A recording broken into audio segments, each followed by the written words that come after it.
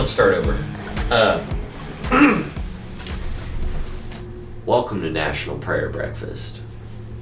I'm your host. I'm one of your hosts, Aaron Scarpa. Let's start over.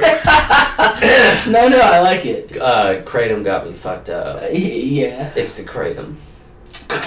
It's like you took Kratom and they're like, do you know the president? You remember when Roseanne Barr said what she said? And it was all because of a Kratom high. Kratom, one of the many side effects that comes along with Kratom is racial slurs. Dude, the Roseanne clip, I mean, that, I watch that so often. Yeah. I thought the bitch was white! And she just takes like a long drag on a cigarette. I love that so much, like, she's clearly losing it in the clip, and like, she's like whipping her hair back and like, I thought the bitch was white! But, I don't know what she'd say. She like said, she called some woman Planet of the Apes or something, right? Yeah, she said it wasn't good. Yeah. I remember thinking, like, if I didn't know better, that sounds a little racist. Yes. Well, I would say it's like probably just safe not to make those types of comments if you're not sure of someone's race anyway. Sure.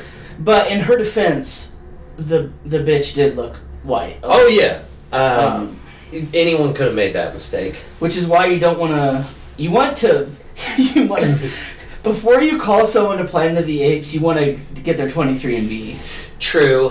At least, at least we got something good out of it. We got Goldbergs, right? What's that? That's like the spin-off of Roseanne? I don't know. I was just more of a fan of the clip. That was when you became a Roseanne fan? Oh, for sure. I thought the bitch was white. That's nice. She didn't just say I thought the bitch was white. She said, I thought the bitch was white. White. That is, I fell in love in that moment. Funny thing, actually, not that this changes anything, but humans are in fact apes. Yeah. One of the 5 great apes. If you put your faith in science, which I do not. Yeah. Well, I'm not sure Roseanne does either. I'd have to. I'm more of a vibe guy. For sure. Science lies all the time, I had a whereas faith is never lied. I had a pamphlet I was going to show you earlier today. Some evangelicals of some sort came by to try and have a conversation with me. Yeah. They asked, like, do you think the world will end in violence, or will we overcome violence for, an era of never-ending peace? Something like this. And I was just like, I think it's a little too soon to tell. Yeah. And they asked, like, do you read the Bible? And I was like, yeah, but I'm an atheist. I always try to be people fuck with them a lot. I always try to be extra friendly, actually. Yeah, I don't think there's any reason to fuck with them. In fact, I'm never nicer than when I'm talking to some sort of religious person at my door. Yeah, because I don't want...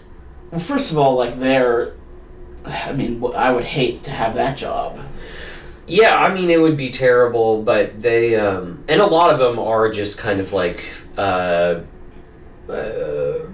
like Mormons, for example, whenever they're like coming of age, whenever they come of age, they have to go on mission, whether that's like in a different country or whatever. And they'll be ostracized if they don't, do all this. Correct. So it's like, it's hard to get mad at them because in many of them it's all they've ever known. And then even the ones who do come into it late in life, chances are they're in it because of some sort of horrible tragedy. Yeah. So it does get hard to get mad at them. However, the big dogs that are in charge of operations like that, fuck them.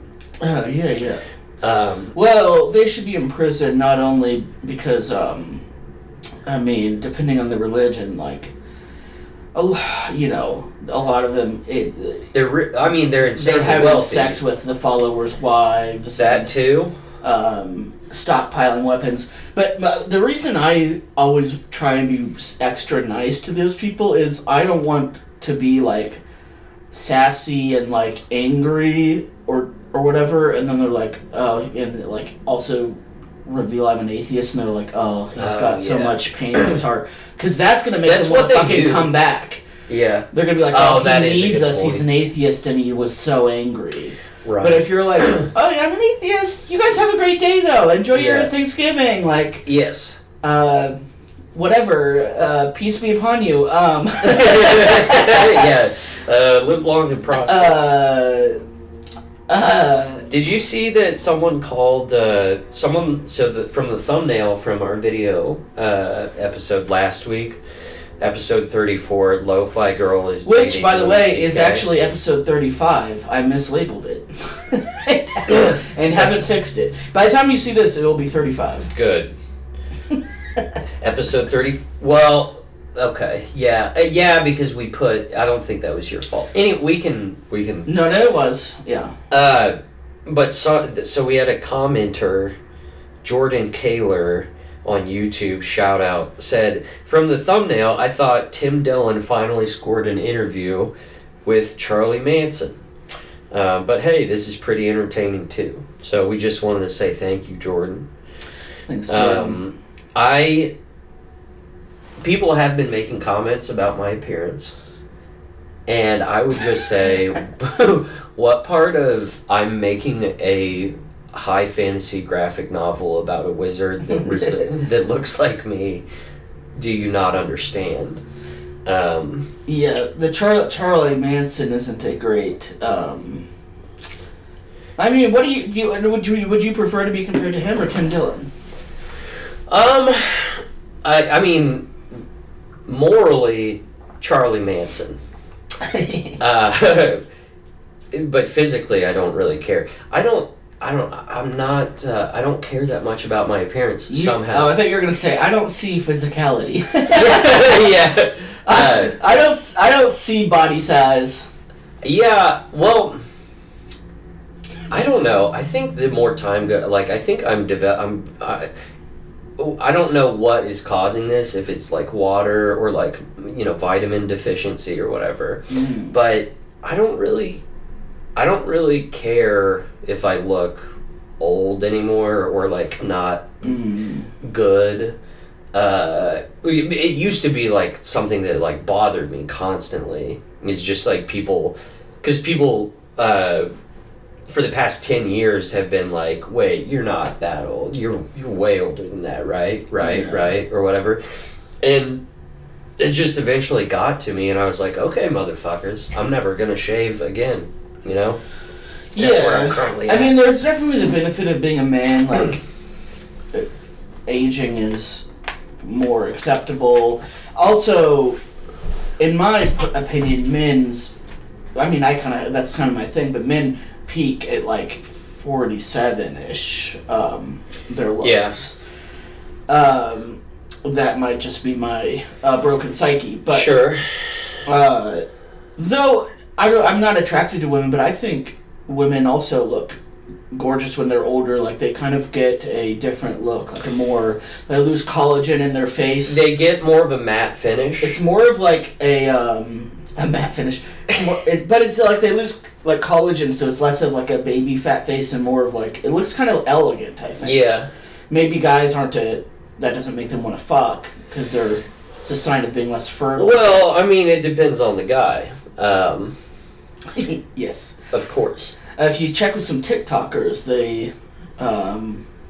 we're gonna start reviewing. I've collected a bunch of horrific TikToks that I'm gonna show Aaron in the next episode. You are the leading expert on the phenomenon. Like, you are a cringe scientist.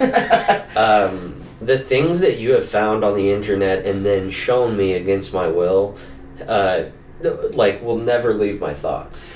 Well, here's some exciting news. Okay. And probably our next episode, we're gonna have a whole segment of cringe review where I show you the horrific TikToks, and the audience will watch them with us, and we'll get your reaction. But we're also going to do like deep dives into different characters from TikTok. So there's, a common phenomenon is these big age gap relationships. Yeah. There's a couple fun characters we're going to look into there. Those are always horrifying, the ones you've shown me. We should bring back, so if you don't know, Keith and I used to have a podcast called Christians in Cambodia Getting Coffee. And one of our favorite characters from that was Missy Model, I don't know how you say it. Yeah. But she was just, like, during the pandemic, she was fun. Like, she's not classified under cringe for normal people, I don't think. Yeah. But she's just this, like, kind of, just a blue no matter who liberal influencer. And it was shocking how sycophantic she just was. Like, you remember her whole thing is she just does Weird Al, except for she just rewrites lyrics to popular songs, and makes it, like, from the perspective of a shitlib, which she is. Yeah. So she made these songs that were like, I trust you, Dr. Fauci. Like, yeah. It was just like, it was a different type of cringe. We kind of have gotten away from, like, making fun of shitlibs because... Well, here's the thing, like, I think she's now. well-meaning. I probably agree with her with more things than I would agree with a lot of people in this country. Yeah. But it's sort of the cringe thing for me is, like, even if you don't hate Fauci or you think he's good at his job or whatever, we don't need to be sucking public figures and politicians' dicks for doing their job. Right. We don't need to be lionizing them or whatever the fuck. Like, no. He's doing his job. No one's like... even if you are, there's better people to be sucking off than Dr. Anthony Fauci. No doubt. Yeah. It's such a sad thing. She was also, I guarantee, she was just like a Cuomo-sexual, sort of. Cuomo-sexual. Just, like, by the book, fucking Ruth Bader Ginsburg merch, Kamala, like, all the classic, like, modern shit. And that's the thing, like, I like all of most of Ruth Bader Ginsburg's positions, and the things she was wrong about, she later admitted she was wrong, which you don't see a lot in politics. Right. But then just, like, the sucking off of, Ruth's clit all the time, and just, and I think that's sort of what probably motivated her to not retire earlier, is just this, she became a celebrity, and yeah, no matter how principled or serious someone is, people get addicted to that. Don't idolize any politicians unless they're Bernie Sanders. I've always said that. Yeah, which, by the way, if Bernie had become president, he would have become the opposition. People don't realize that, like, FDR, our, best politician in terms of, like, progressive, like, economic policies, he would not have passed all that shit if there wasn't, like, a strong, organized labor force forcing his hand. Yeah. And if you look into FDR's stances on things, he was war hawkish. He was, he wasn't the progressive. Well, that was the Democrats of the time. But that's what Biden could be. Biden could have his hand forced, and it would be the greatest thing ever for his legacy. He could just fucking... Well, any Obama certainly could have been that too. Like, here's the thing. Obama was getting fuckloads of money from Wall Street and... Goldman Sachs. Yeah, and, like, whatever, all these moneyed interests, and there's no organized labor in this country, so who's he gonna listen to? Whose bidding is he gonna do? I mean, fuck Obama for, what he did do, but... Like, it is the natural result of the environmental pressures. And FDR especially, like, he went way far beyond, I think, what we could have hoped for from Obama. But he was so radical compared to, like, what... He was so radical compared to, like, what, like, the corporate America at that time wanted...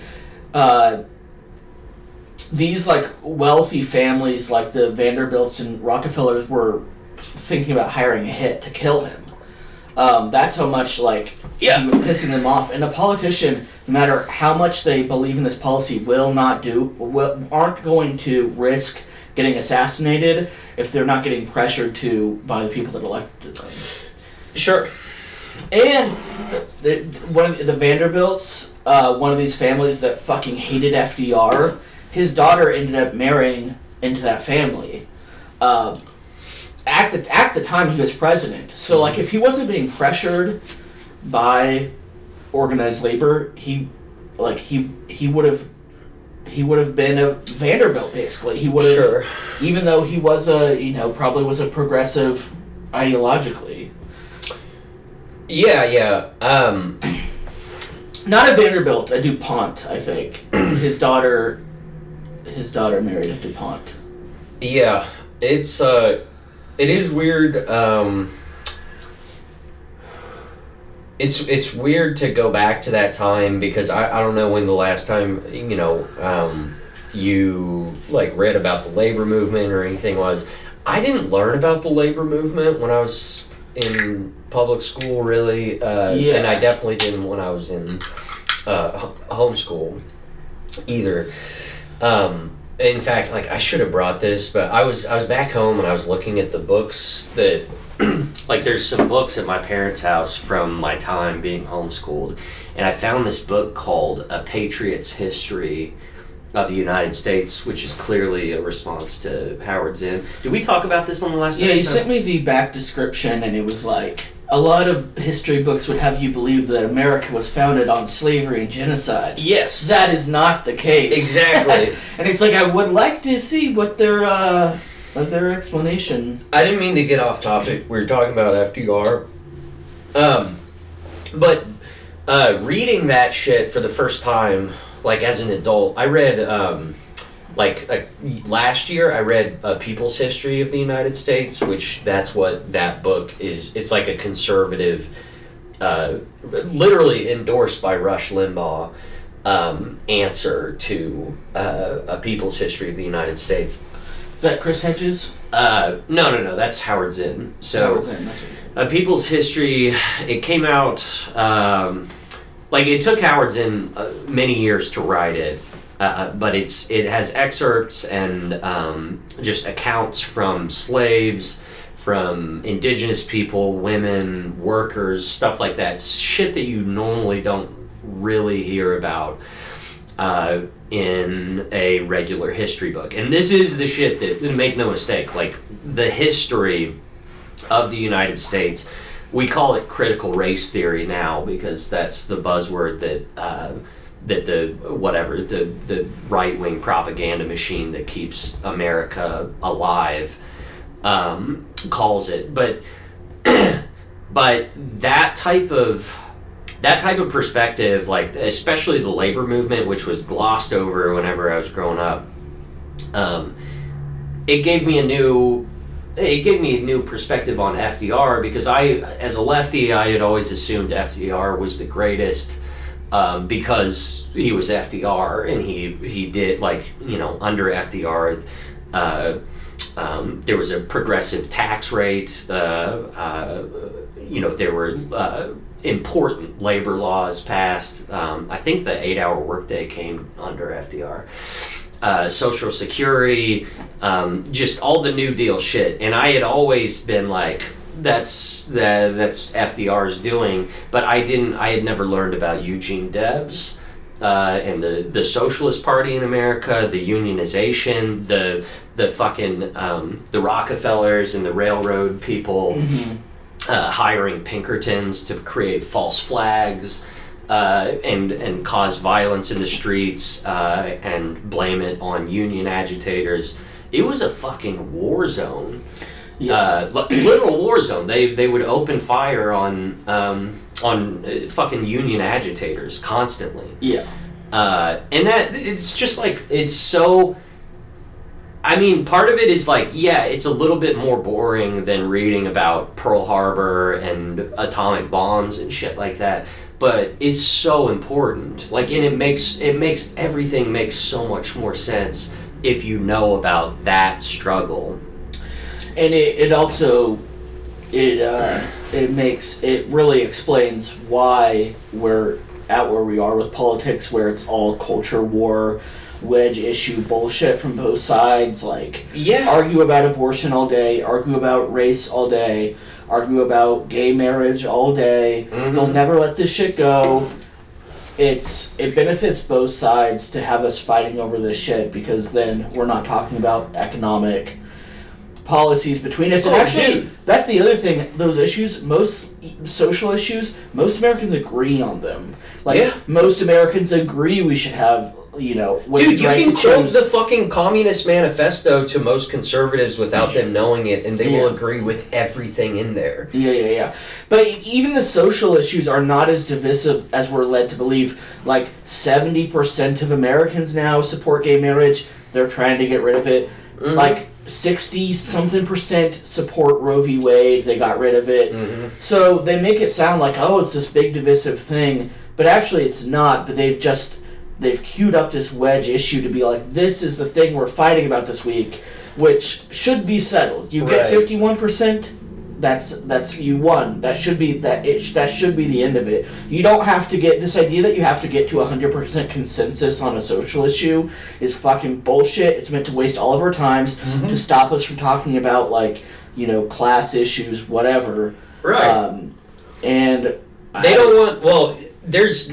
I feel like.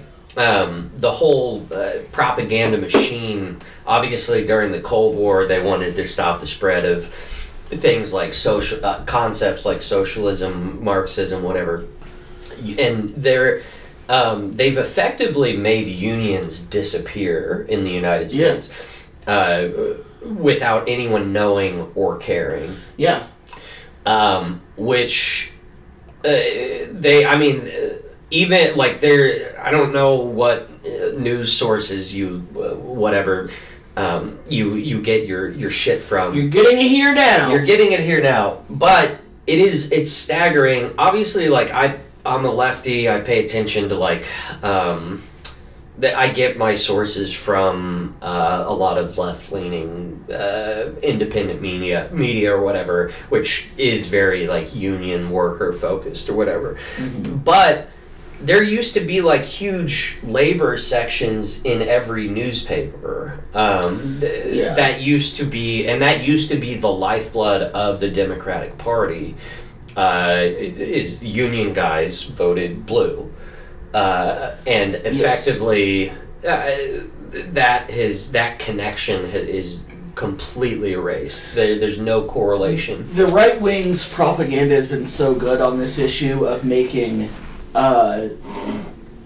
left in general, but especially the Democratic Party, just seem like soft, elitist, managerial, like gay, trans, black, which is ridiculous, of course. Like, labor is everyone, right? Nearly everyone.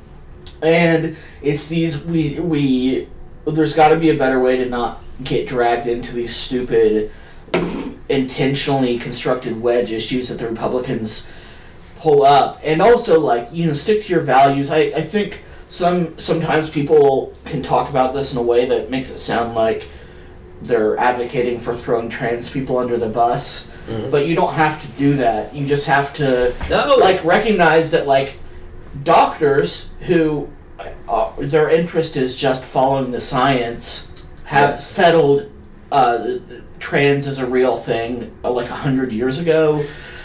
We don't have to debate anything. Right. And if we win electoral battles, we can just listen to what scientists and doctors say, and we don't have to fucking talk about this shit. Right. And that, I mean, just... And here's the thing, like I was mentioned before, we do not have to convince everyone. You do not have to have 100% of people accept trans people. You get a majority and you crush dissent. You don't... I mean, like, we talk about flyover states and disaffected people. As long as we're focusing on things that will help those people, they can be as pissed off as they want about, like, this social shit as they want. Yeah. We do not give a fuck. You lost.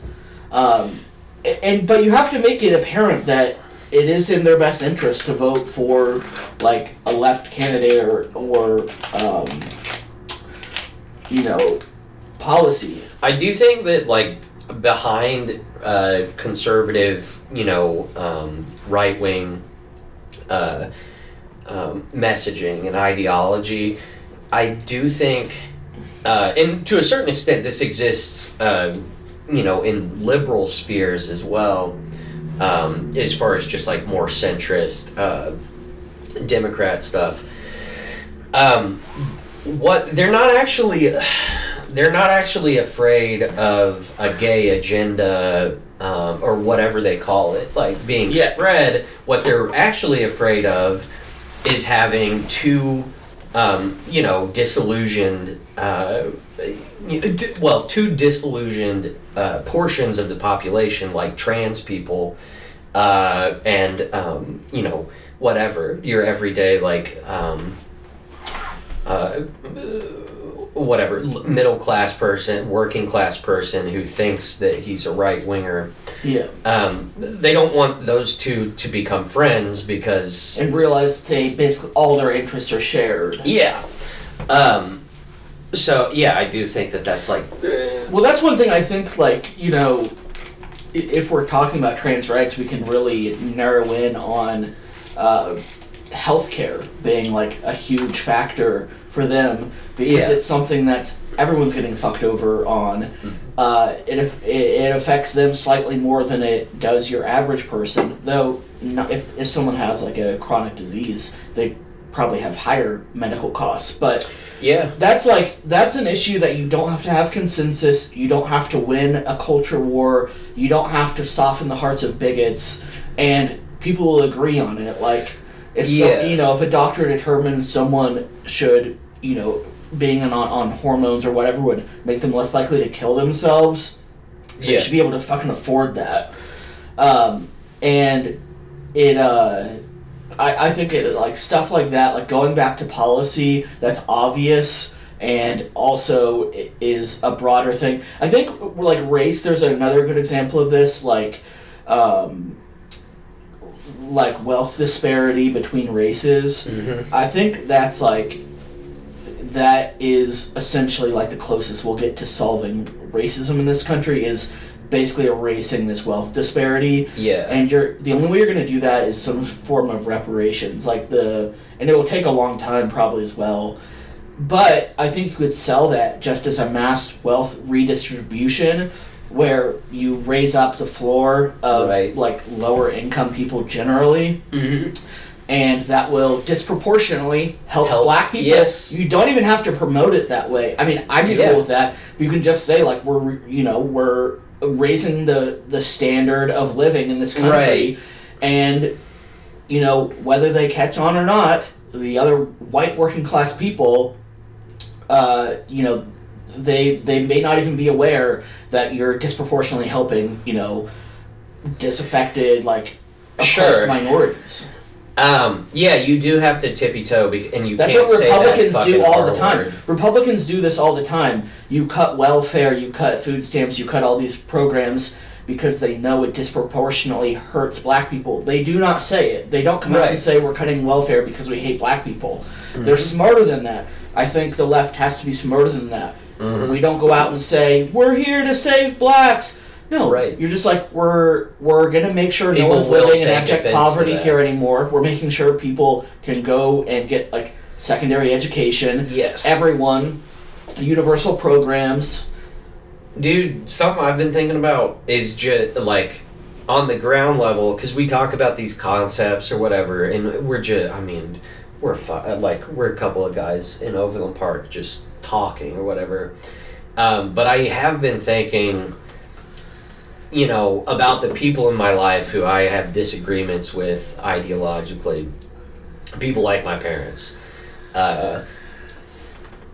And just, like, kind of talking to them, like, trying to not be condescending or anything, but just, like, letting them talk and, hearing out, like, where their ideas come from.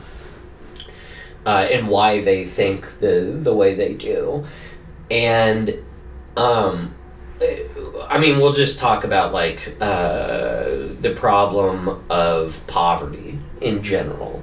Yeah. Because my parents and a lot of people have the opinion that if a certain group of people is poor, it's because they're lazy or they steal or whatever. Yeah. And it, or they, in the case of like evangelical Christians, a lot of them have these opinions about trans people and gay people in general or whatever. And if you talk to them, you'll find out like they don't know a trans person. They've never encountered one. Like, and these are like rural Missouri people. They're not, they're not in the urban centers where there's more diversity or whatever. But dude, it is so hard to hate a group or not have an understanding or have a simplistic idea of why they're set back. That can only happen when you haven't taken the time to actually talk to one. Mm-hmm. And it goes both ways. It goes both ways. You don't, when you talk to a MAGA guy, and just like find out about their circumstances, or even something more extreme like QAnon, if you just talk to them for a second and hear them out, it's impossible to just have the same like fucking blind rage that whatever. Yeah. So I don't know. I just in my own life, most rational people, you can come to an agreement on way more issues than you would expect. Yeah. And if you do encounter someone that's like very right wing and they're like, you're getting the sense that they got pleasure out of watching George Floyd die, you just don't fuck with that person ever again. Like there's too much there that you would have to fix, and they're like, like you can't teach someone empathy and spend all that time before you get to like talking about the politics of it. Like a lot of people are too far gone, but it's not necessarily as many as you think. Dude, I think the reason why I've been having these thoughts, and I realize that they're like hippy-dippy, and it's convenient right now for me to have that sort of philosophy. You mean left? Well, no, I mean just like, because sometimes I'm angry and I'm just like scorched earth and I say mean things about whatever. I've been watching a lot of fucking Cornel West videos lately, and he is the best ever at having a discussion. He can be talking to someone who is saying not only just heinous racist things towards him, whatever, he's not affected. Like he will talk to anyone and give them the benefit of the doubt. He's not insulting. He remains calm and he calls happy. Them like brother and sister. Yes, he starts every sentence with affection, and just letting you know that he. Whatever. I think he's the next phase of like the progressive politician. I love Bernie, and he's better than a lot of the more left people. But Bernie had a thing where he was focusing way too often on like the things that were wrong. Yeah. But you also have to have a positive vision of, which he did, but his kind of tended to be more curmudgeon and like, here's all the issues we need to solve. Works for me, but I think and the squad is more similar to him, like AOC. They're just talking about the infrastructure and the people dying and stuff. Right. I agree with them, but it's sort of a downer, and it's sort of just like, this is bumming me out. Right. But Cornel West or a Marianne Williamson, who a lot of people mocked, I think are really fucking good at that. And can't watch leftist politics is it's not just solving bad things. It's like, it should be about solidarity.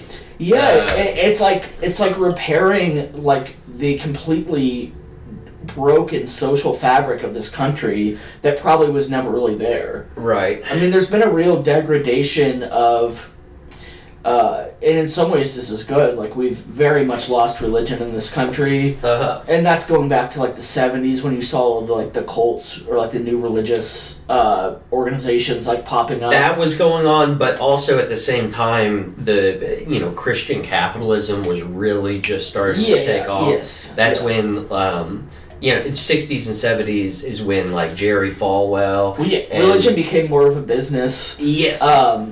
And... You sort of had an erosion of communities. We've seen this with unions, and that's something we can't just have the right policies. Like, we have to, like, this country really needs to repair. Like, there's nothing resembling a community here anymore. No, unless you're like, really the best, the closest you get to a community is like an oppressed minority of some sort. You know, like. Like, there really is black communities that, like, deaf people probably have more of a community than most people in this country have because of you know, being different. They have to, but sure. I'm sure that, you know, next week something will happen and I will return to my normal violent rhetoric, but I really want Marianne Williamson to run, and I would love to see her just, like, fucking take off. She got mocked as, like, being a crystal lady or, like, woo, but if you watch her, she doesn't say anything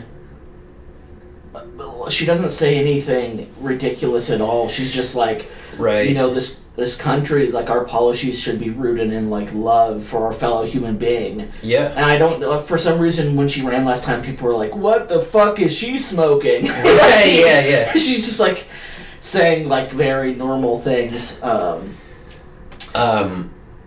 Yeah. I don't know, dude. I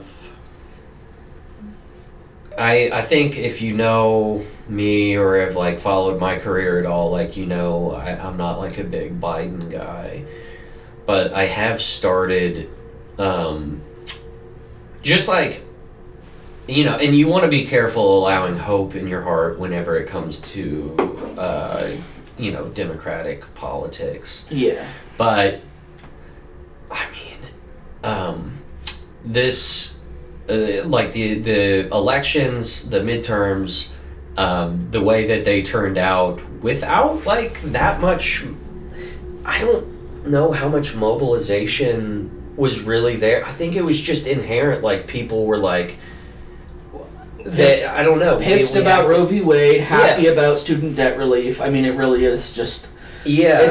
People are getting better. I think Americans are getting better at focusing on policy and, like... Yeah. Really, we have issues that are just like, no one's immune to being affected by the failures of our government anymore. Right. You might be for a while, but eventually people are going to be impacted by that, and in a way it's going to suck when, you know, your relative is, you know, doesn't have health care and is dying or whatever. Mm-hmm. But in a way it's like, unless someone's a billionaire and they don't have friends outside their class, which isn't many people, like, people are being affected by how bad things are getting. Yeah. Boomers are retiring and they can't retire. They're, you know, like, they're finding, like, just how bad they've let Social Security become during their lifetimes. Dude, and, can I say something? Yeah. They're also, older people like boomers, they have this new opportunity to look at the way the game is rigged, in a way that they're going to get messaging from the right, because I think the right hates, well, I mean, aspects of right-wing traditional politics hates the tech oligarchs and the tech industry. But it's amazing because I've used that illustration to, like, show my parents, kind of like, so this is called a monopoly. These are feudal lords. Yeah. You know, and it's stuff that they failed to see how it's no different than I mean I'm trying to think of a different kind of billionaire or industry where that takes place. But, you know, just a classic, I own all the property, you're fucked, you have to pay me in order to live. Do you know how many conversations I've had with libertarians which I have many for some reason. Me too. Where the conversation sort of reaches a point where I'm like, have you ever heard of this thing called a monopoly? And like, you're just like, write this down. Yeah. M-O-N-O, Keith, that's exactly the sort of attitude we can't have. We're Cornell West from here on out. We can't be condescending. We're welcoming everyone. You shouldn't. Well, okay. I'm kidding. But if you're talking to anarcho-capitalist libertarian, sure. You're like, no. If you just got rid of regulations, there wouldn't there wouldn't be someone controlling all the profits. And right. You have to be like, there's it's this little thing. Yeah. This little thing called monopolies. I think. Aaron, go ahead. A quick aside. Last time you brutally trashed my bookshelf. Did I? For being tasteless and just fantasy books. Did I really? I would like the viewer to move their eye over here. Oh, what's that? Under the globe. Oh, we have a Tolstoy. A Leo Tolstoy. Anna Karenina. Anna Karenina. And Oathbringer by Brandon Sanderson. Well, no, more of the top one. Well, yeah. Not very many impressive books are written by a guy named Brandon. He's quite good. He's Mormon, actually. Practicing? Yes, he teaches at BYU. Brigham Young. He posts his lectures on YouTube for free. I mean, he's really good, fantasy writer. But fuck yeah. On that note, you have some Mormon lore going on in involving Brigham Young University. Yeah. Which I want to say, if you're into memes, and I hope you are, check out Brigham Young. It's on Instagram. BYU Virgins. Yes, BYU Virgins. It's like this satire account that's just like barely satire, which is amazing. But they've set up like this meme account that's a virginity club, a fictitious virginity club at Brigham Young University, and it's fucking phenomenal.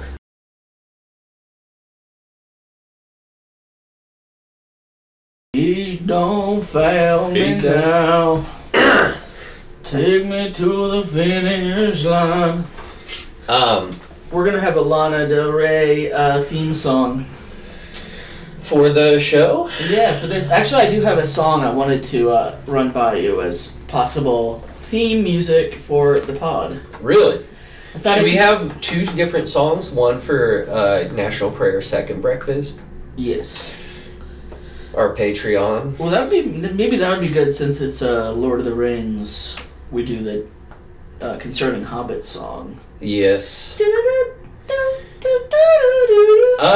could do that, or there's a million good songs from Lord of the Rings. Actually, there's we could do one of the Anya one, or Gollum's song. Is she goes by Enya? Enya, right? I always thought it was Anya, or pronounced Anya. I don't know. I think it's Enya. What a lovely singing voice on that. I fucking love Enya. Yeah. Who's the one? Did she sing Gollum's song? The one that's at the end of Two Towers? Because I fucking love that one. Maybe I'd have to look into it, but her voice is very distinctive. Yeah. Last week, Keith and I filmed a rotating still life that had candles in it, lit candles, and it was a fire hazard. Yeah, and it had dried leaves on it. Leaves, and, fabric. Yes. Yeah. We don't care who we put at risk for our art. Well, by the time this is up, either it'll be coming out around the same time, or this pod will be out shortly before that, so they'll be able to go check that out right away. We've been busy. We don't have to get too specific if you don't want, but we're talking about Mormons, and my second story is going to be set. So not the one that comes out the week of this podcast, but sometime after it, maybe December. Yeah, so probably about 3 weeks is a reasonable. I don't want to be too optimistic, but It's set in Utah. Yeah. And the main character is Ashton, spelled with a Y. Yes. So it has a lot of those, like, unique, like, sounding names with, like, Mormon spellings. Yes. I've sampled the story. I'm very, very excited about it. Also, I don't know if you've been paying attention to Randy, but ultimately, I released the first chapter, and since then I've been trying my best to. I care about this project so much more than anything I've ever cared about, and I'm taking my time on each and every illustration for it, and I gotta say, it's gonna be fucking gorgeous.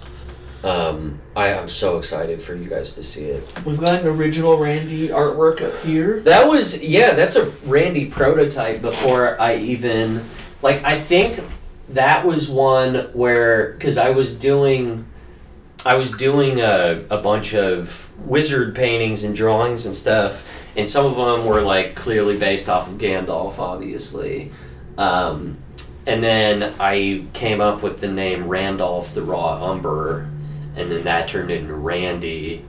And I had already had kind of a narrative about it built up, but yeah, we almost set the apartment on fire last week, and I was just thinking about it because we were out in the hallway, verbally figuring out where the fire extinguisher is, and I was just thinking about how freaked out I would be if I overheard that. Yes. Yeah, we were in the hallway because I wanted to make sure I knew where it was at if we needed it. I was like, oh yeah, it looks like it's just here in the hallway, so if we start a fire, we'll just come out here and break the glass. Yeah. I was thinking out loud, you want to hear our new theme song, Aaron? Well, yeah. You're going to vote. Oh, do I? Yeah. So this is this may or may not be our podcast intro theme song. Yes. Ooh.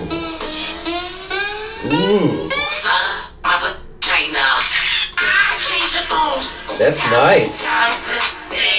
I'm in. I could do some Kratom to that. Should I have enough? Wait, have I had too much Kratom? I'm gonna ride the lightning. Who is this artist, Pete?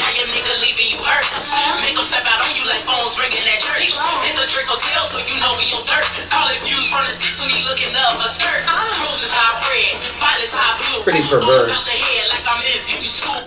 Well, it is a K-pop artist, okay. But it's a remix of her song with the rap of a rapper named Cupcake. I don't know if you're familiar with Miss Cupcake. No. Tell me about Cupcake. She is the filthiest rapper you'll ever encounter. Oh, God. Yeah. I want to actually... She has some of the just funniest fucking filthy lines. One of them I for some reason it just is so visceral and funny to me is she says, I think we should fuck up in every zip code. It would make my pussy wetter than a fishbowl. That's delightful. Yeah, she's comparing the pussy to a dirty, not necessarily dirty, but a fish tank. Yeah. That is, fish tanks, the scum that you find in a fish tank is amongst the most disgusting substances to line any surface.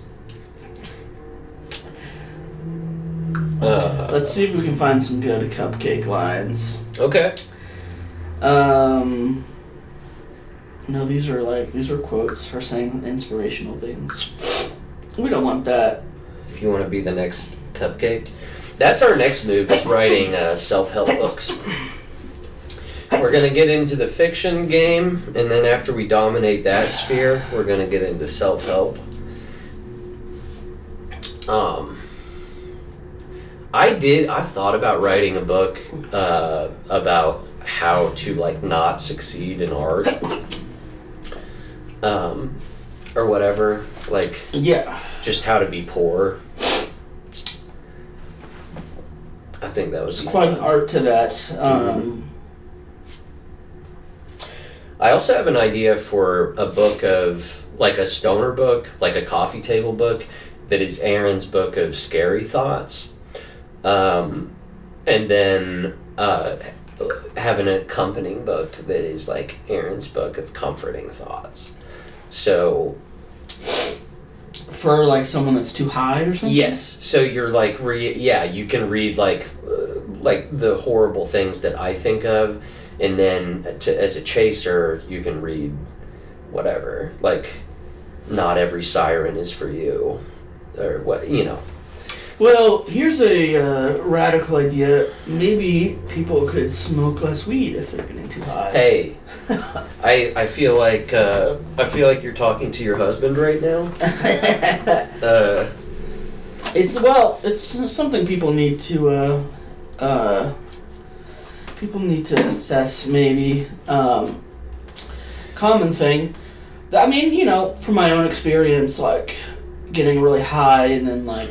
I'm having lots of anxiety and not really drawing a conclusion that... Yeah. Maybe that's part of the problem. People people drinking like 6 coffees a day and like, I just have so much anxiety. And it's like, well, you are on a fuckload of stimulants. Or I do that. Yeah. But I haven't...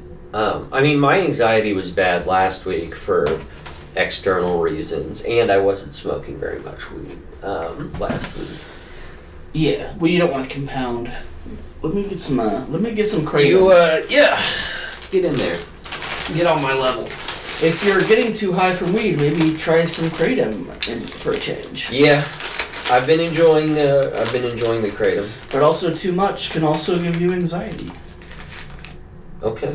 Not like weed, not paranoia, right? Scared thoughts, but. I don't know. I feel like whenever the times that I've eaten Kratom and it's been like a substantial amount of it, like I feel like there's a good like sweet spot where it's not like me right now. I've eaten a lot of that today, and I don't feel like anxious. I feel more of like the body high sort of. I feel.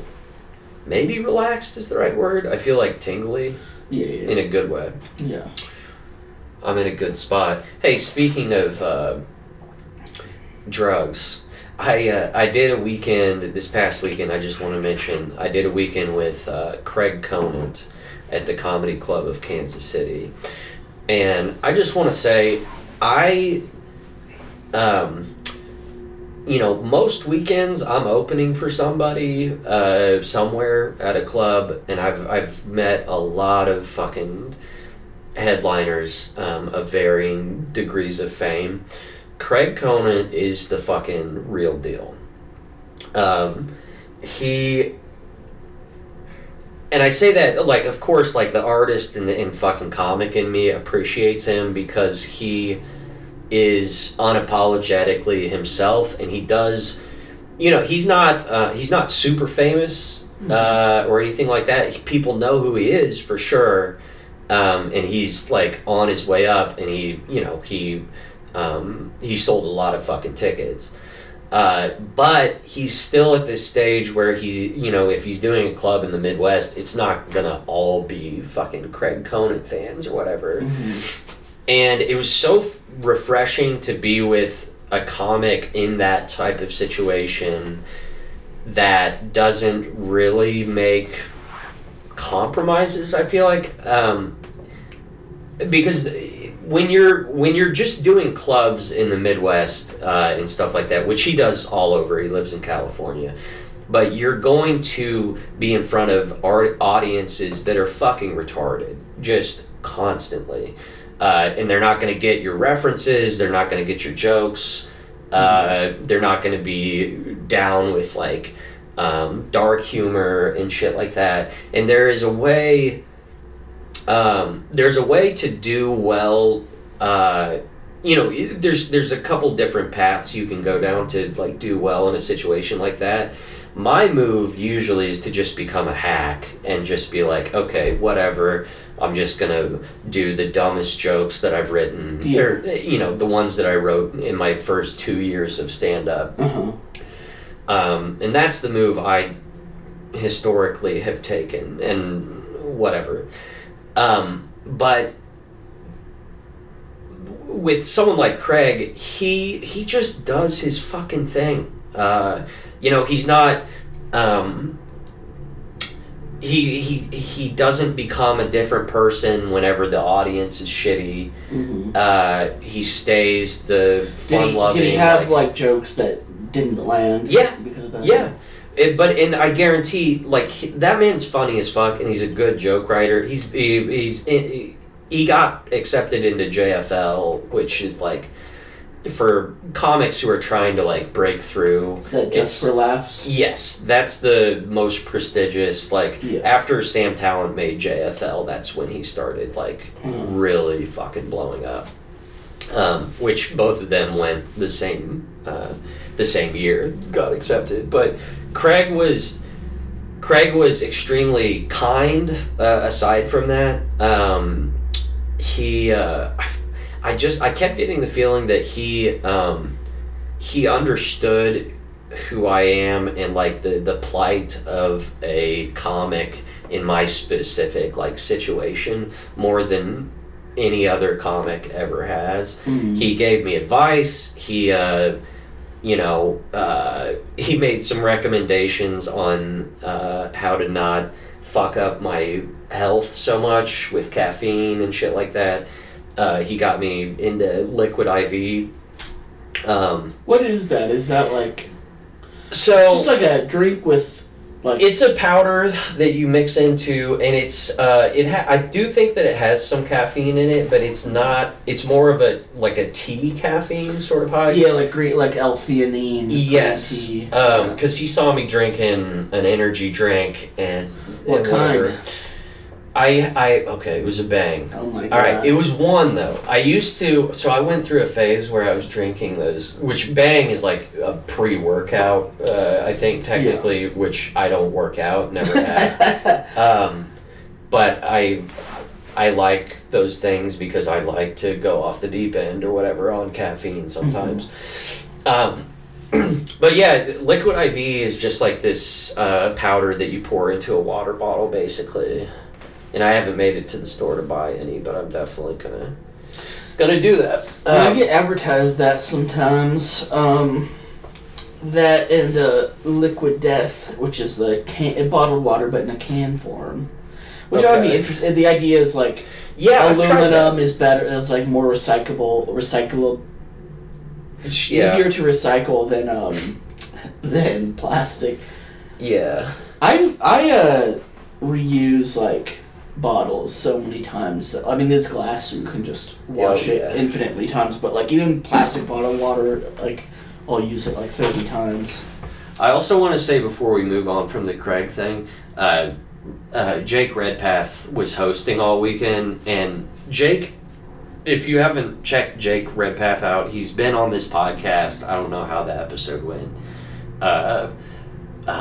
But check out his comedy if you haven't. He was hosting, and he did well. He was consistent all weekend.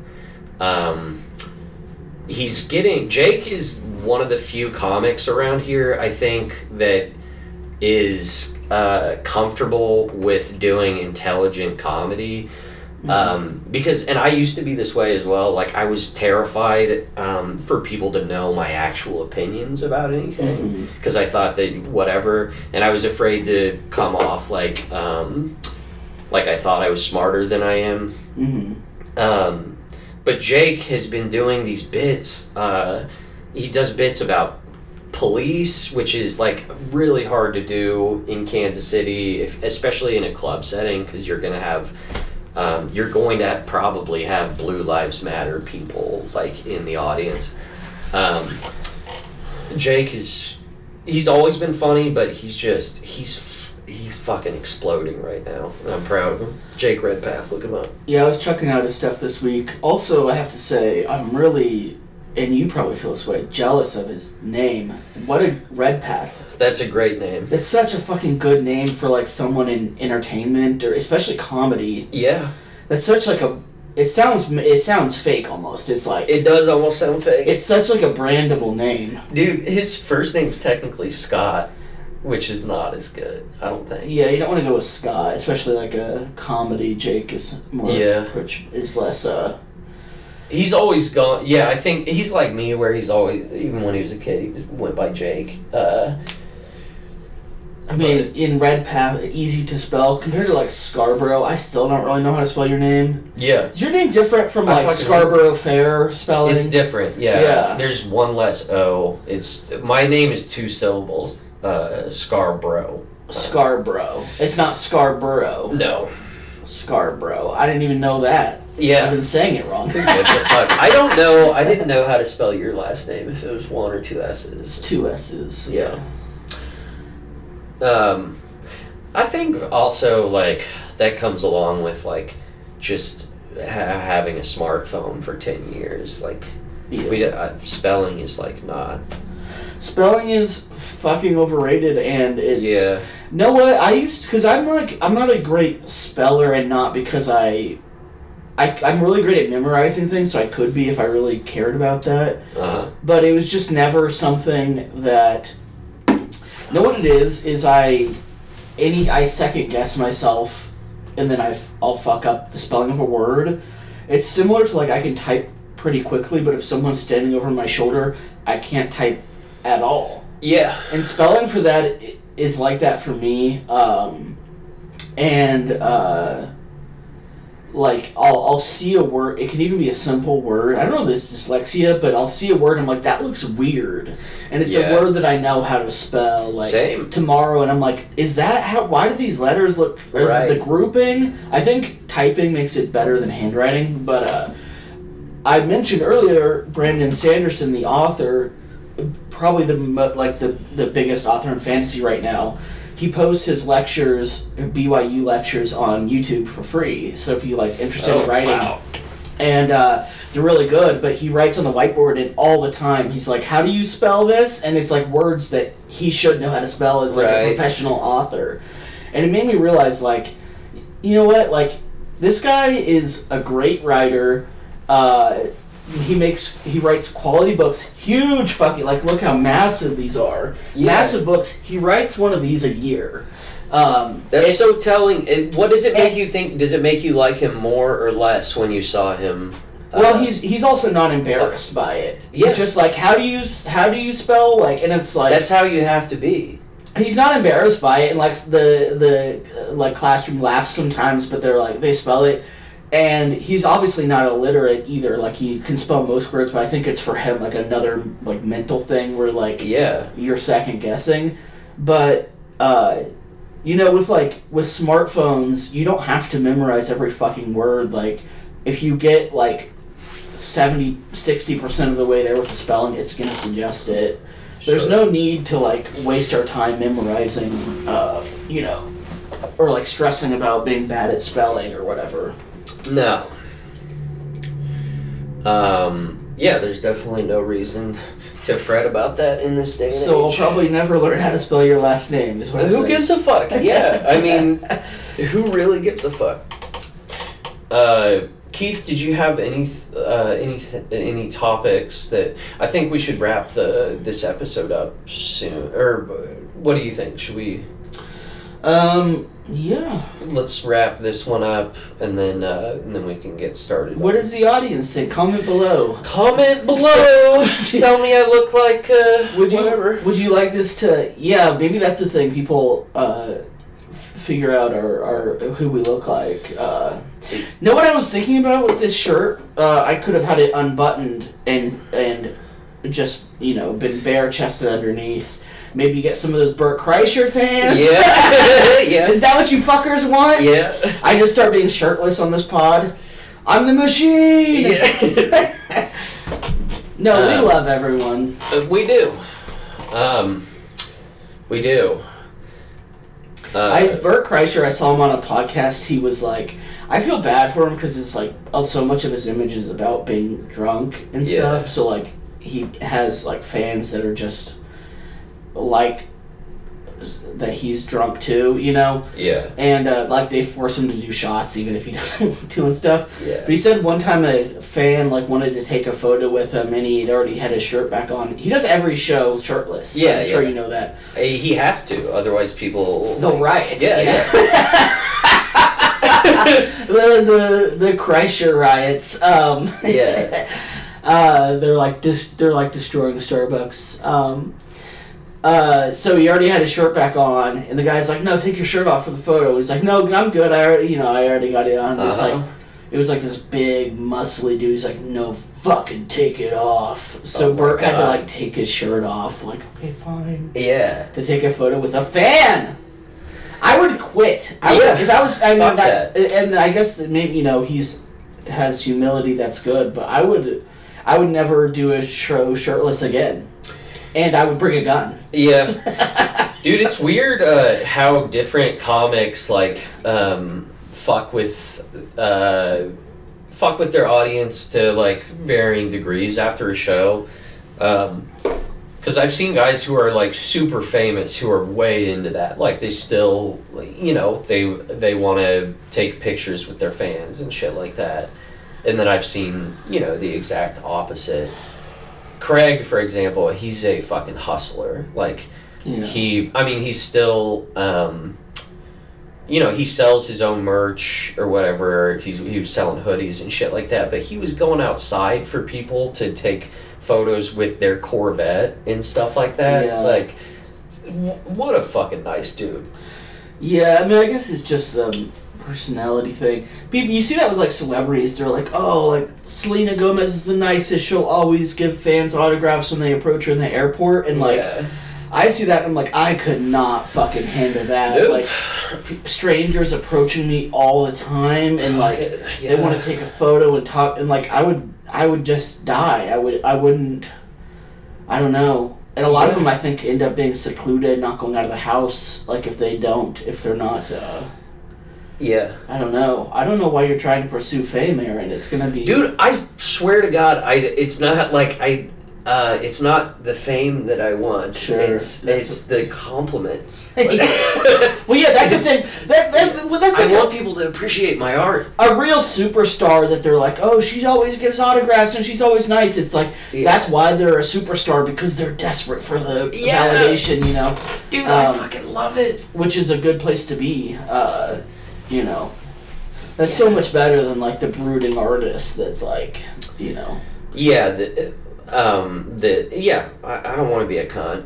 I want to be. I want people to like actually like me and feel like they know me. Well, for some of us, cunt is deep within our soul. And I respect that part of you.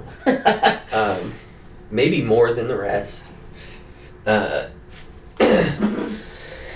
Let's wrap this up. Let's move on to new things. Do you want to plug anything at the end of this? Well, we're not exactly sure what day this will be up, but Thanksgiving Day, I'll be posting my first story to the Patreon. It's going to be called Theodore's Lament, and it's almost 5,000 words, so it's literally just like a 20-minute read if you're a quick reader.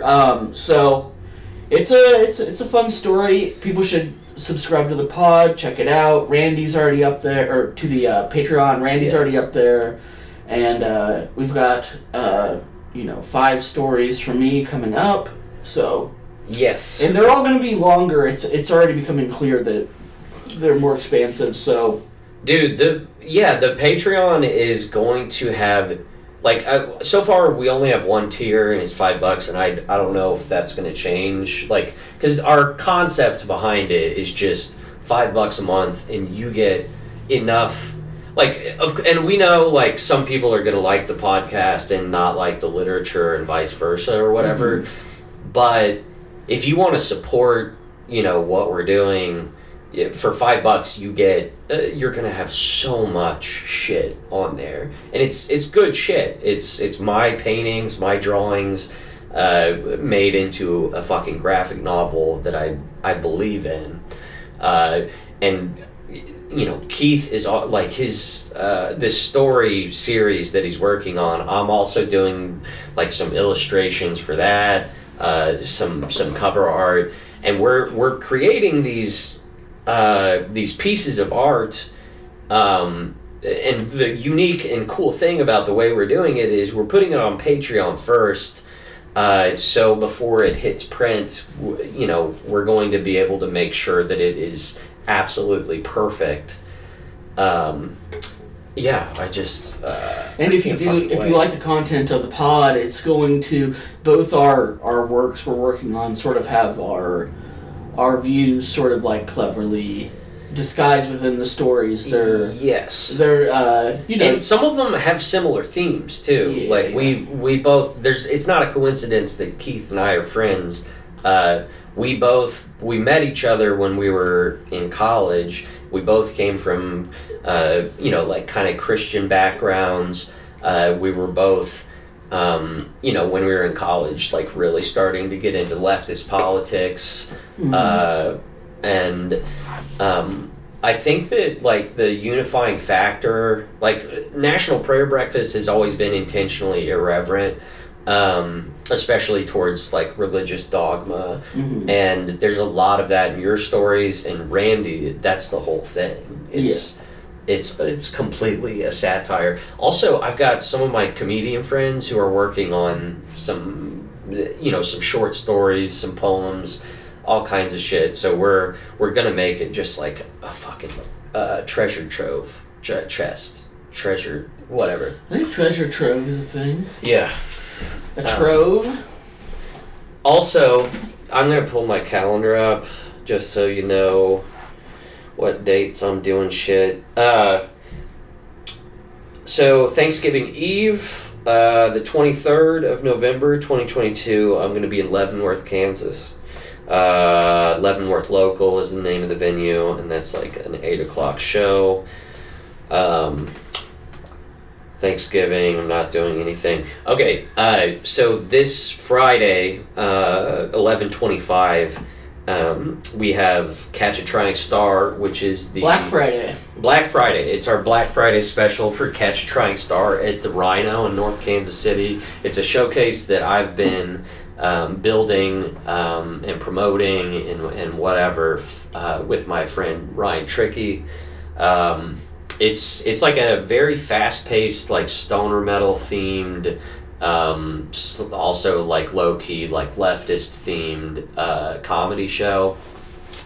And that's always fucking incredible. We get the best comics. We try to book like at least like one up-and-comer in the Kansas City scene who we have seen like really busting their ass. And you have to get on Catch a Trying Star, those people, especially that spot, is just, it's for the comics who are working harder than anyone and are also getting funny as fuck. So that particular position we gave to Dawit Kasahoon. Shout out to him. Follow him on Instagram. His name's Dawit, spelled Dawit. And you can find that on the Catch a Trying Star page. But he's who I'm most excited about to see on Friday. Let's see. On Sunday, I am at Knuckleheads here in Kansas City, which is it's one of the best venues to see live music or anything in Kansas City. And then I also wanted to mention I have Petty in the Straits, also taking place here in Kansas City on the 10th of December. Before that, on the 6th, I have Hillsiders in Kansas City, Kansas. I'll also be with Ryan Tricky co-headlining that. So that's December 6th. Let's see. December 13th, Casual Animal Brewery. December 14th, Lula's Southern Cookhouse, also here in Kansas City. And then this is the last one I'll mention. December 17th, I'm coming back to Omaha. And I forgot to write down the venue. But lots of shows coming up. Hope you can make it to one. Hell yeah. Well, have a happy Thanksgiving, everyone. And remember to say your prayers. Say your prayers. Join the Patreon. Join the Patreon. All right. Cool shit coming.